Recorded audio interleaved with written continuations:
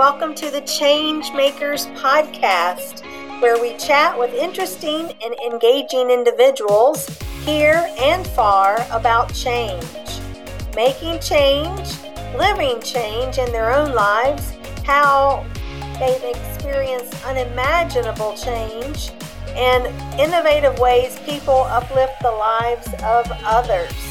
We chat about triumphs over tragedies, mindset matters, and how we live out our life's purpose inspirationally. So please join us to be inspired and empowered to be the change you want to see in this world. You know, we can all be change makers in our lives. Here's to the change you're about to bring forth.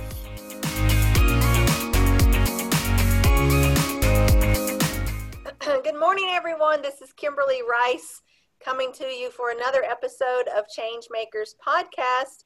Our episode today is with internationally known and well-regarded J.D. Gershbein, founder and owner of Alish Communications, who's going to share with us an extraordinary time of learning and laughing, and it's just going to be wonderful. So thank you for tuning in for another podcast on Change Makers podcast, and let's just get right into it. So welcome this morning, JD.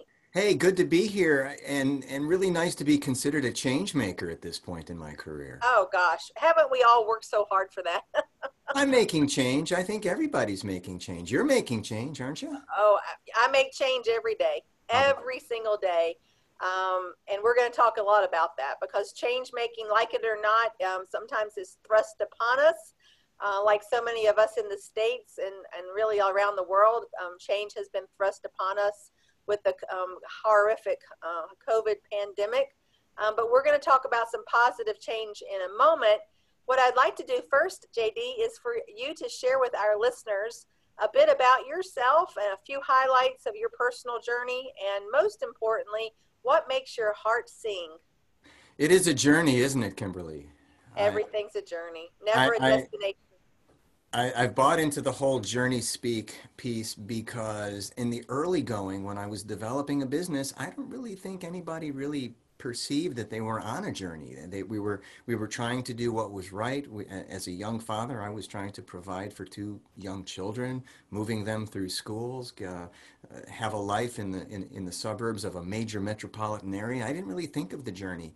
And now, since I discovered LinkedIn in 2006 and truly became one of the first LinkedIn specialists in the world, I've had time to reflect on that journey, and it truly has been. It's been a path, a non-linear one at that, but I've stayed true to my core values throughout, and I feel I've developed a persona and an outlook and a mindset that really propels me in what has become a very difficult time in human history. We tape this at the time of a global pandemic, and gosh, who would have thought that we would have been the generation that has to deal with this? But deal with it we must, and you can either buckle under the pressure and cower in a corner, or you can look for the opportunities within what we've been given, and I choose to look for the opportunities, and that does require some improvisation, some innovation, and making changes.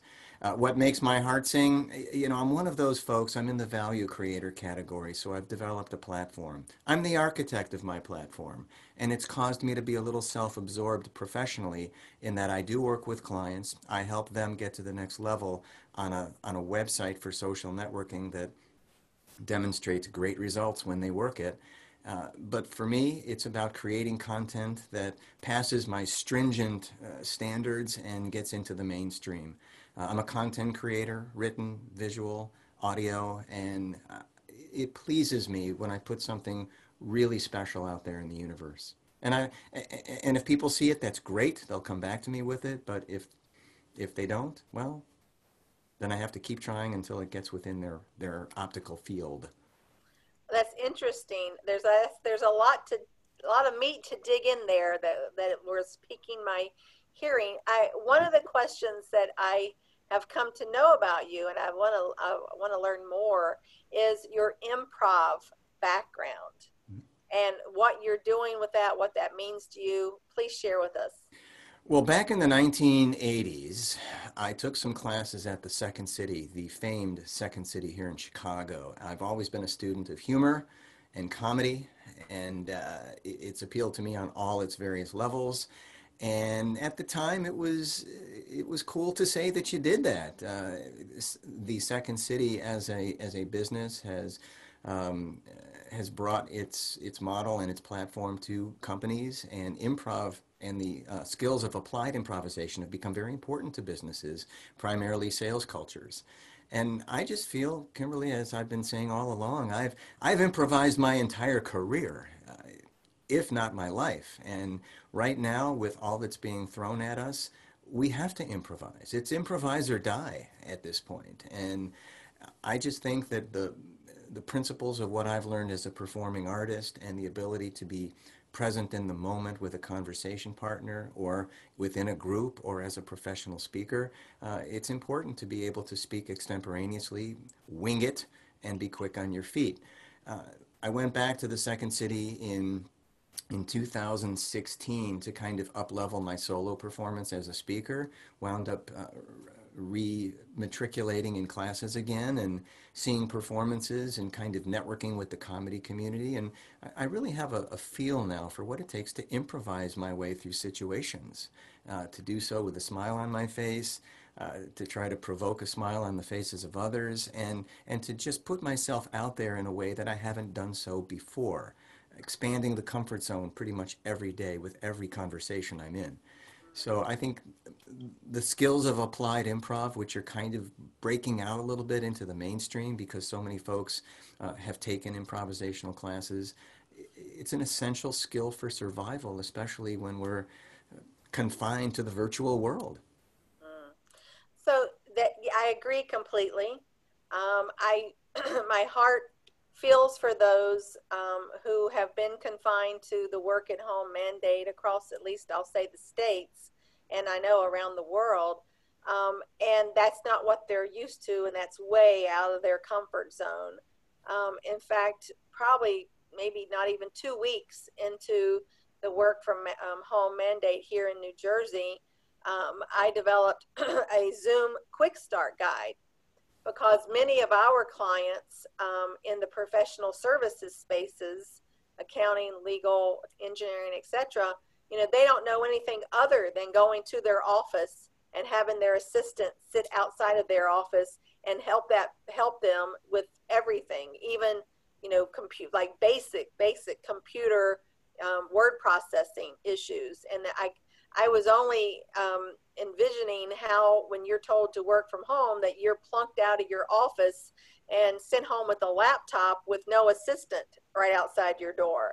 Mm-hmm. And so I ran into very quickly on in a number of associations that I'm a part of, was seeing tremendous stress and overwhelm and anxiety and all kinds of mental health concerns because these highly intelligent, I mean, we all have our unique brilliance, but otherwise highly productive leaders becoming almost impotent because they could not function in this new environment because it was so completely foreign to them and they did not have the skill set to adapt. And so, I literally developed this quick start guide to people who had not ever even heard the word Zoom before, and just as a tool to help them, get on.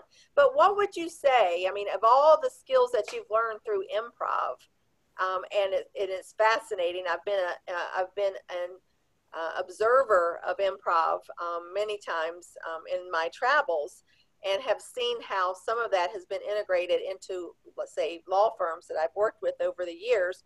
What would you say are the top couple of skill sets that are particularly imperative for the times that we're living in now? The first overarching goal is to embrace exquisite serendipity. Mm, Embrace the exquisite serendipity of it all. I'm improvising this. yeah, I have no idea what I'm going to say until it actually leaves my brain, passes through my oropharynx, and comes out of my mouth. I have yeah, no idea. yeah. I'm best in front of audiences where I have kind of like this range. I know where I need to go, and I know what my talking points are, and I know my content so well. And the key is to sound extemporaneous yet not canned. And I think that's an approach we need to bring to our Zoom conversations. And we're starting to hear about Zoom fatigue or, gee, JD, I don't know if I have another Zoom call in me. I'm zoomed out. And I understand it, and I understand the fatigue factors that play in with the human brain. And to be on top of your game and to be sharp as an improviser, you have to have that brain flow. The brain produces a tremendous amount of energy. It needs a tremendous amount of fuel. And if we don't eat right, if we don't sleep right, if we bring a low key, steady state dynamic to what we're doing, it's going to show in our body language, and people aren't going to be engaged with us. So the key is in improv, you have to just keep fighting. You have to be good for your conversation partner. You have to give your conversation partner the opportunity to play off you and you off him or her. So everything becomes kind of fluid. And that's what I try to do in my speaking, in my Zoom calls, in my writing. I just try to be fluid. Everything comes from an internal outflow into the external world, and we can control that. But in Yes. improv, sometimes you don't know what's coming out until you actually create it on the spot. So embrace the exquisite serendipity of it all. That's the overarching goal. And the second is to stay on topic. I mean, for gosh sake, meandering around verbally is distracting. It's annoying to some folks. You have to have some kind of focused talk track and move people down the lane you want them to go down. And for sellers and for people in business, we're trying to convert our time on Zoom into paid business or referral opportunities or something on the other side that holds promise. So we have to sell ourselves, and showmanship is necessary. Salesmanship is showmanship. You have to be on. You have to be good, and you have to monitor that good.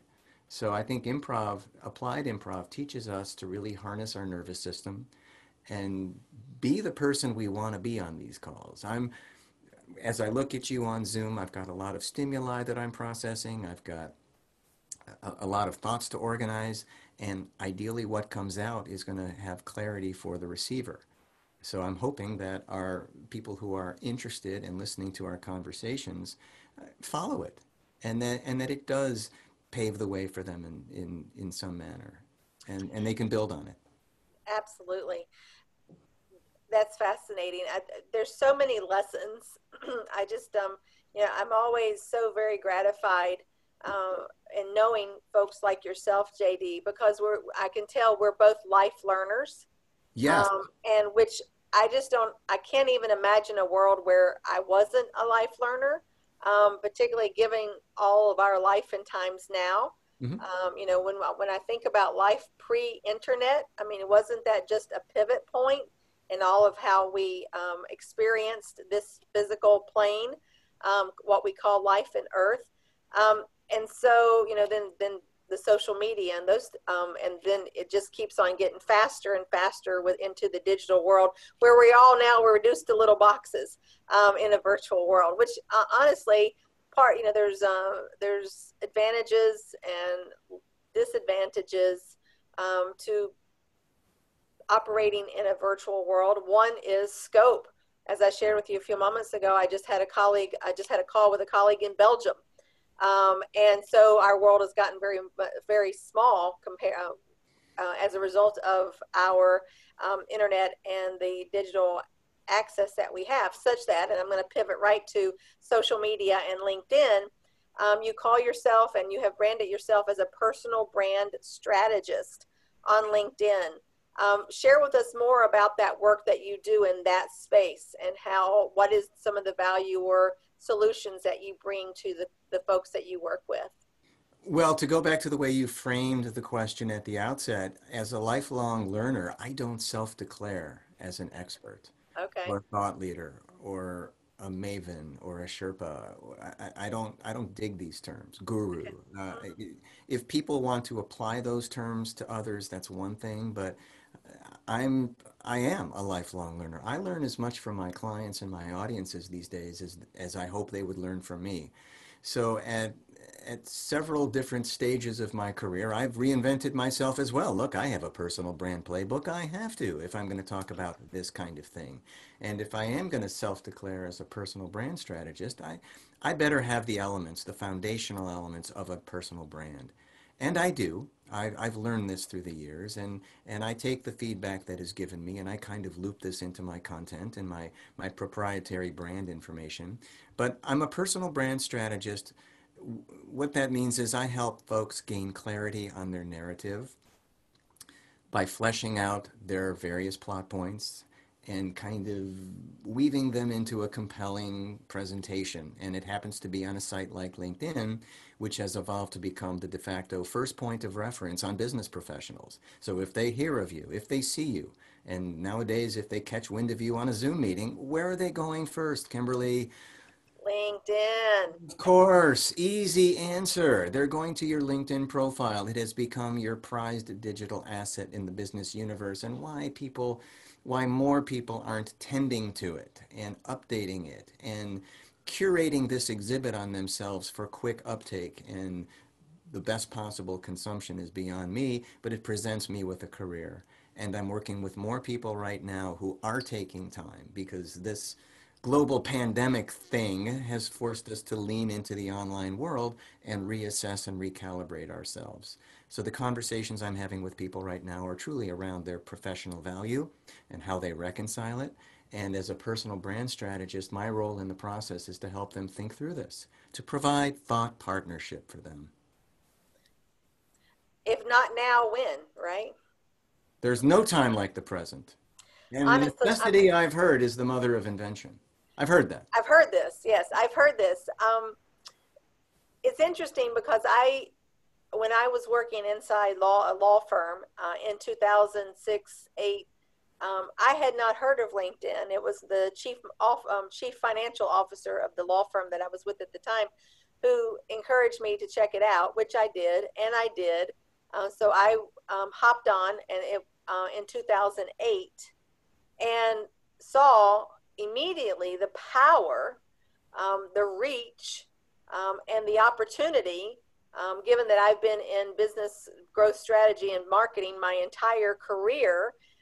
One of the things that what I find fascinating is the tremendous opportunity for each and every one of us to shape the narrative on ourselves and how we want to present to the world, our strengths, and whether it's business offerings or whatever it is, however we want to present ourselves to the world, and that it's there. Yet, statistically, so many people do not. So many professionals do not. Storytelling is the new marketing, is it not?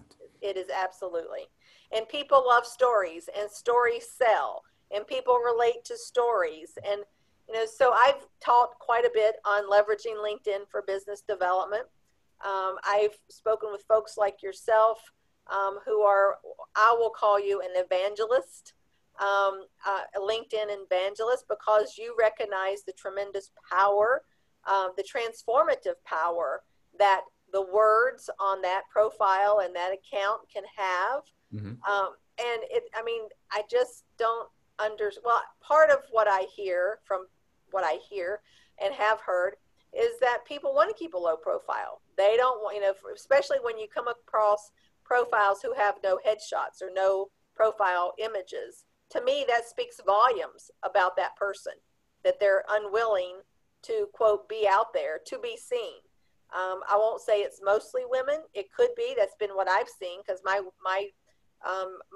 ideal clients are women professionals. So those are the profiles that I'm looking at the most, and have built up my LinkedIn community with those. But what would you say for folks, if you could tell our listeners anything about the power of LinkedIn and why, as a business professional, you must have a presence, if not a regular activity on this platform, what would your response be? This is well documented in my body of literature. It was also the subject of my TED Talk. And truly, it becomes what we make it. at this stage of the game. It's not about me coming into a company anymore and telling the company how they should use the platform. It's not about me confronting leadership and saying, why have you eschewed a presence on LinkedIn for so long? As leaders, you are the stewards of the company's story. You should be presented on LinkedIn, especially if it's a goal to upvalue the company and maybe be involved in a merger or acquisition or navigating a crisis or whatever the case may be. Leadership is going to be viewed on LinkedIn.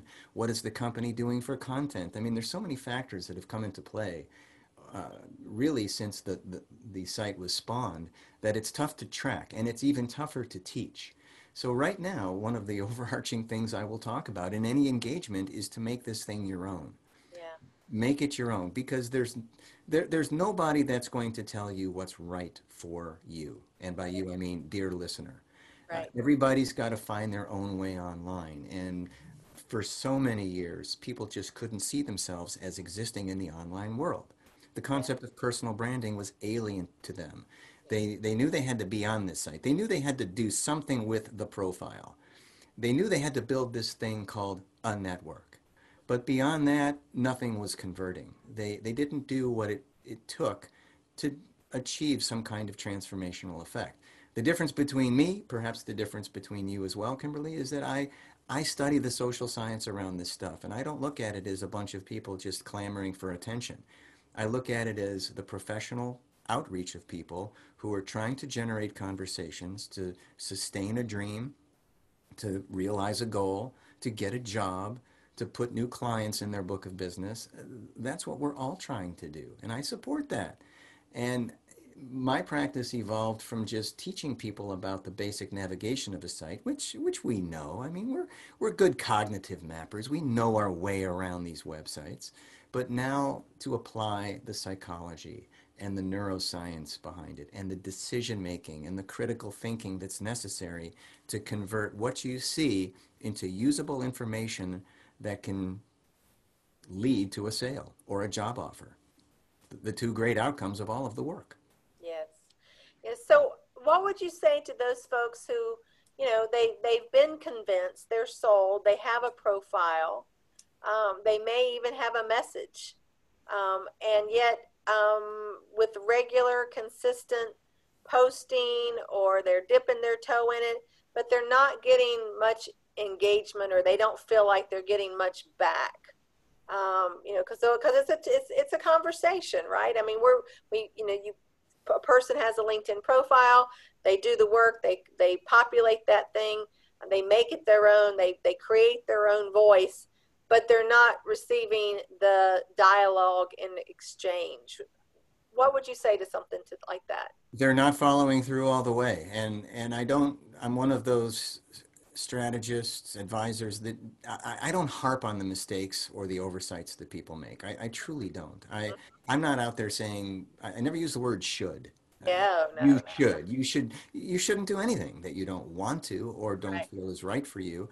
But then again, where do we grow? We grow when we leave the comfort zone. Exactly right. Way to complete the sentence. So people are just too comfortable on LinkedIn. So they're not realizing any gain because they're ensconced in their comfort zone. So when they take the step out, when they embolden themselves, when they find that keyboard courage and type out that message that they have delayed for a couple days typing, when they approach someone respectfully, when they truly look at the names of the people who inhabit their professional network and kind of convince themselves that these are people worth reaching out to at this point, just to get a 20-minute Zoom call on the calendar. I mean, this is how LinkedIn converts. Checks are not going to tumble out from the sky. The ideal dream gig isn't going to just make itself apparent. You've got to go tunnel through it and work for it.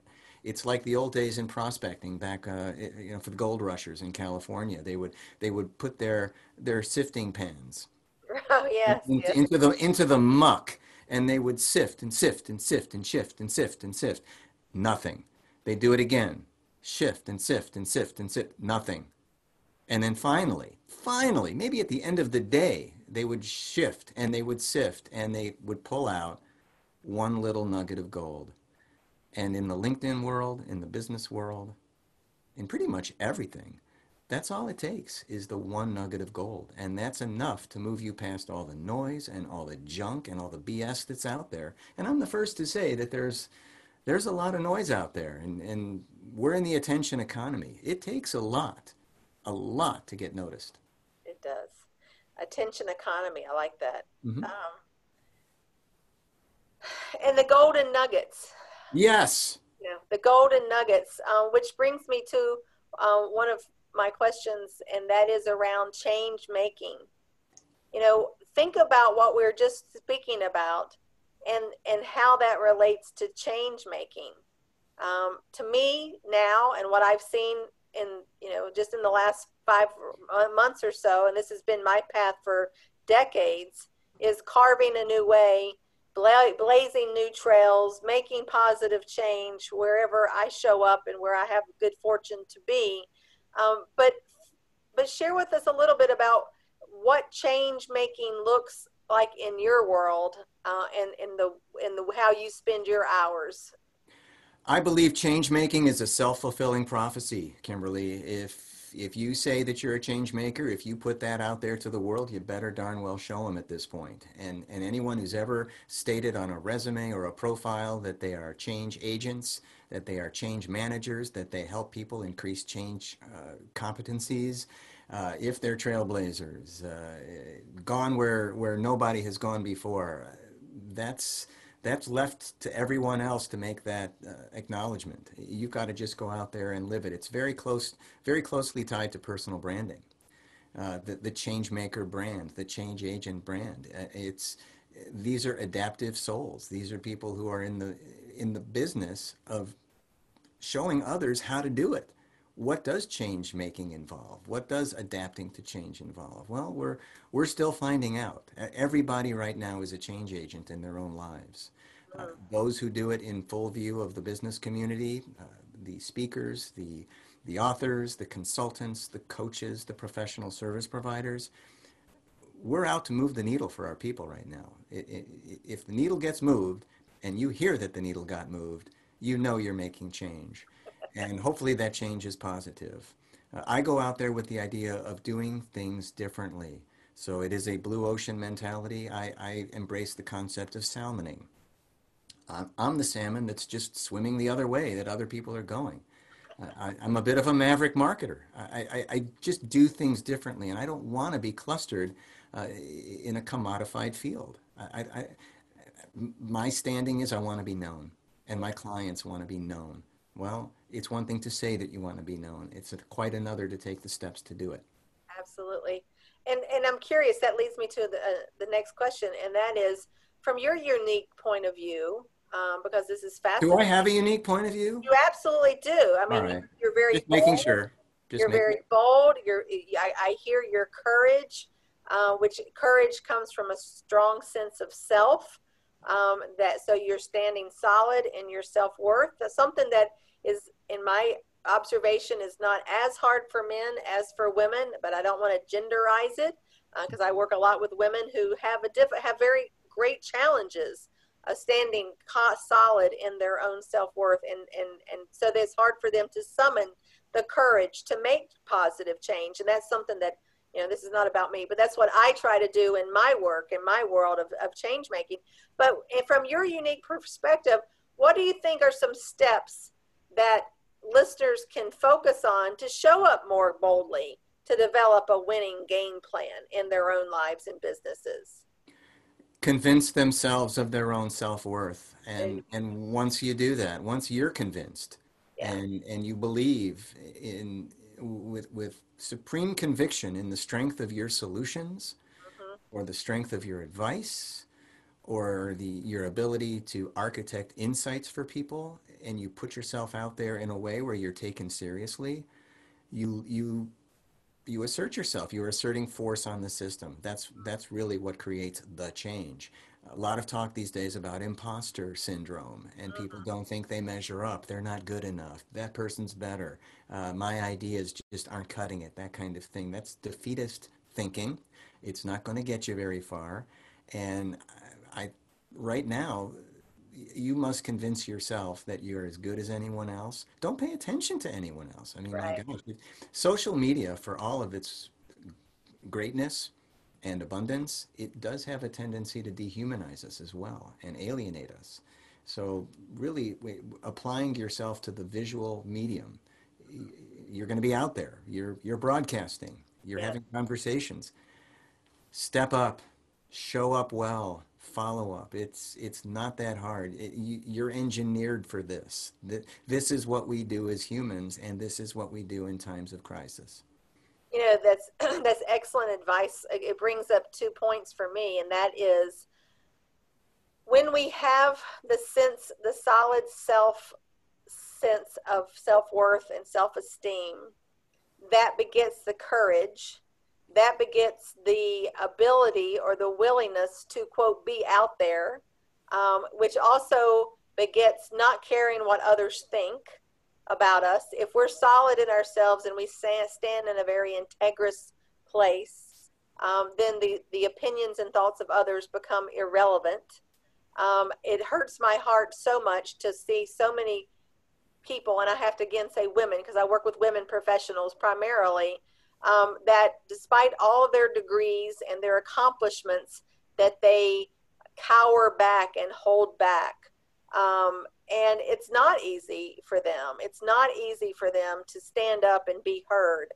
And that's part of what my programs are about, is to help illuminate their perfection where they are right now.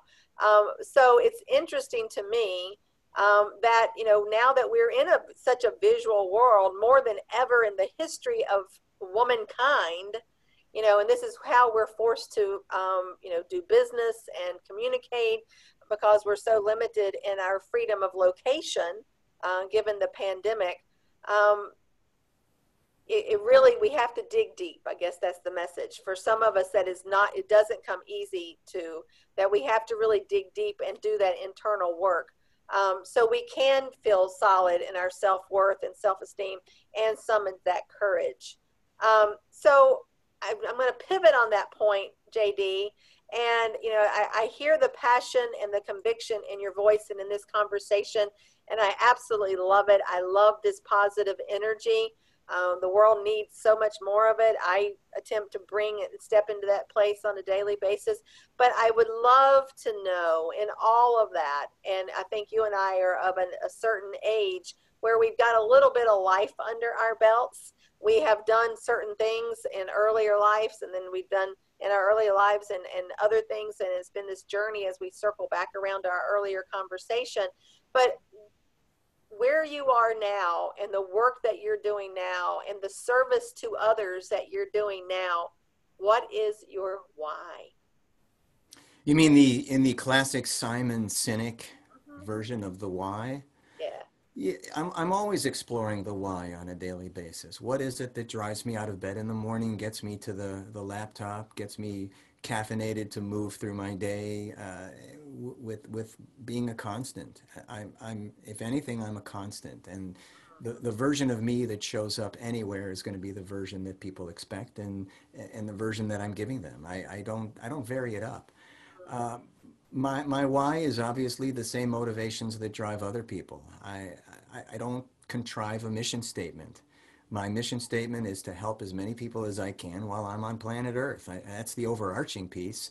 I'm just using LinkedIn as a medium to do it right now. But when it comes to my world outside of business, my family life, I've raised two well-adjusted, independent young ladies who are the pride and joy of my life, and I'm very much attuned to the work that you're doing in the women's empowerment space. So all I want for my daughters is to grow up in a world where they can feel great about themselves and make as much as their male counterparts. So I'm all about that. But what really drives me at this stage is my quest for knowledge. I'm a knowledge guy, and I'm just looking to keep impressing myself. And Yeah. that's not an ego thing. It really isn't. Because if I impress myself, that means I'm doing good work and I'm inspiring others to impress themselves. Because in the end, anybody that's out there writing a book, building a platform, trying to develop a speaking business, and it's going to be very tough right now until we get a vaccine. But anybody that's putting themselves out there as the product, who are basically betting on themselves to win, I'm in the same boat with you. And I'm betting on myself to win, and that's what drives me because I'm the product. I can't let down. Right. Absolutely. Absolutely. We must stay in total integrity with ourselves first. Hmm. I think that so many of important life and business are not taught. So we're very fortunate to have folks like yourself to join us and to just share a little glimpse into your world and how you navigate this path so eloquently, and are example for all of us. So I want to thank you for joining us.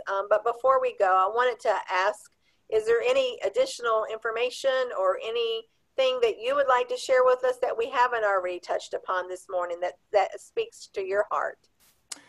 Well, we are taping this 5 months into a global pandemic, and my gosh, who would have expected all of this crap? And on the one hand, I'm glad for it because it's really realigned my perspective. I've met more people in the early stages of this pandemic than I did in, say, 2 years of speaking across North America and in front of full conference rooms at companies. So for me, I'm very grateful to the fact that I've met so many folks in various areas of value creation. Um, and something to know about me is I'm living in the fishbowl now. So if we were showing the video on this, I'm in my subterranean home office. I'm in a nice button-down shirt. I'm usually a suit and tie guy. I'm a very dapper individual, as folks will tell you. Haven't worn a tie since March 10th of 2020. But I'm exposing people to my world. I'm humanizing myself a lot more. I'm coming into focus with my story. Something that we haven't really covered. Hey man, I'm glad baseball is back and professional sports is trying. I'm grateful for streaming. I'm grateful for high definition television. I'm grateful for walks with my dog and the ability to just look at nature every day now in a different way and think about the human condition in a manner that I would have never thought of before, and that people are out there. They have dreams that are as real as mine. They have goals for their families. They want to do what's right in the world, and I'm attracted to that kind of individual. I've eliminated most, if not all, of the toxicity in my life, and I'm continuing to do that. I just have no room in my life for negative stuff. It is a choice, isn't it? Mm-hmm. It is a choice. I mean, I think that this early on in the pandemic, I too, I think it's a great time. What I call the power of the pause. So it's been an awesome time to reassess and evaluate. What type of business, what kind of person, what kind of life do we want to have? Who do we want in our lives? Who adds to or subtracts from our energy vibration? Everything on this planet is an energy vibration, and we make that choice. Sometimes I empathize with those folks who live with people who are not on a solid positive energy vibration. Mm-hmm. I don't have that in my life. I don't have that in my life as far as in my home, I should say. But I think that, I talk to a lot of clients and in groups like this, and groups on Zoom, of what if this pandemic is the greatest thing that's ever happened, caveat, provided we survive. And so, the learning is here. There Mm-hmm. are many, many lessons if we pay attention and if we turn our focus to learning. So I'm right there with you, brother. And we have to improvise our way through this thing. Yes, every day. So we have to remain adaptable and fluid. So thank you, JD. I want to offer our listeners, I'm sure that our listeners on Spotify and Apple and everywhere we find this podcast on the various platforms, I want to give our listeners an opportunity to connect with you individually. So please share with us. I know you are out there in a very big way. I love following you and your very thought-provoking content, that visual as well as in the written word. But please share with our listeners, what is the easiest way to connect with you? Well, it shouldn't surprise anybody, Kimberly, that I do have a LinkedIn account. Yay!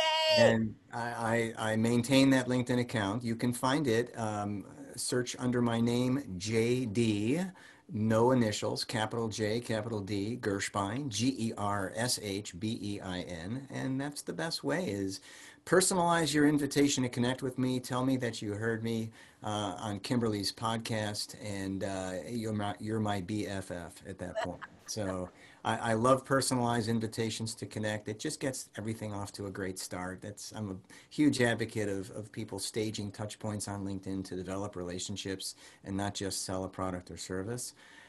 And from there, you can find all my other pages online. I'm out there. If people want to find me bad enough, Kimberly, it's easy. Yeah, it is easy. We just have to have a few keystrokes. But well, they can contact you. You'll give them my number. Right? I'd be delighted. I there would be go. delighted to connect you with anybody and everybody. Likewise. So thank you so much. This has been very uplifting and empowering. I appreciate your positivity, your willingness to share your improv and the lessons that we can learn from improv, particularly now where we are in this moment in time. Your LinkedIn expertise, the why and wherefores of all of that, so important. I couldn't believe and practice it myself and for my clients. I really feel that if people are not on in a meaningful way, that they are just committing professional suicide, because now it's this LinkedIn profiles and accounts are now to what having a website was probably 10 years ago. It gives you status in the business world. You cannot maneuver in professional circles without it, no matter what walk of business you're in, no matter what stage of your career you're at. Absolutely. So thank you, Changemakers, for listening to us today for another episode of the Changemakers podcast, where we create bold lives and careers. And until next time, I wish for you to be the change that you want to see.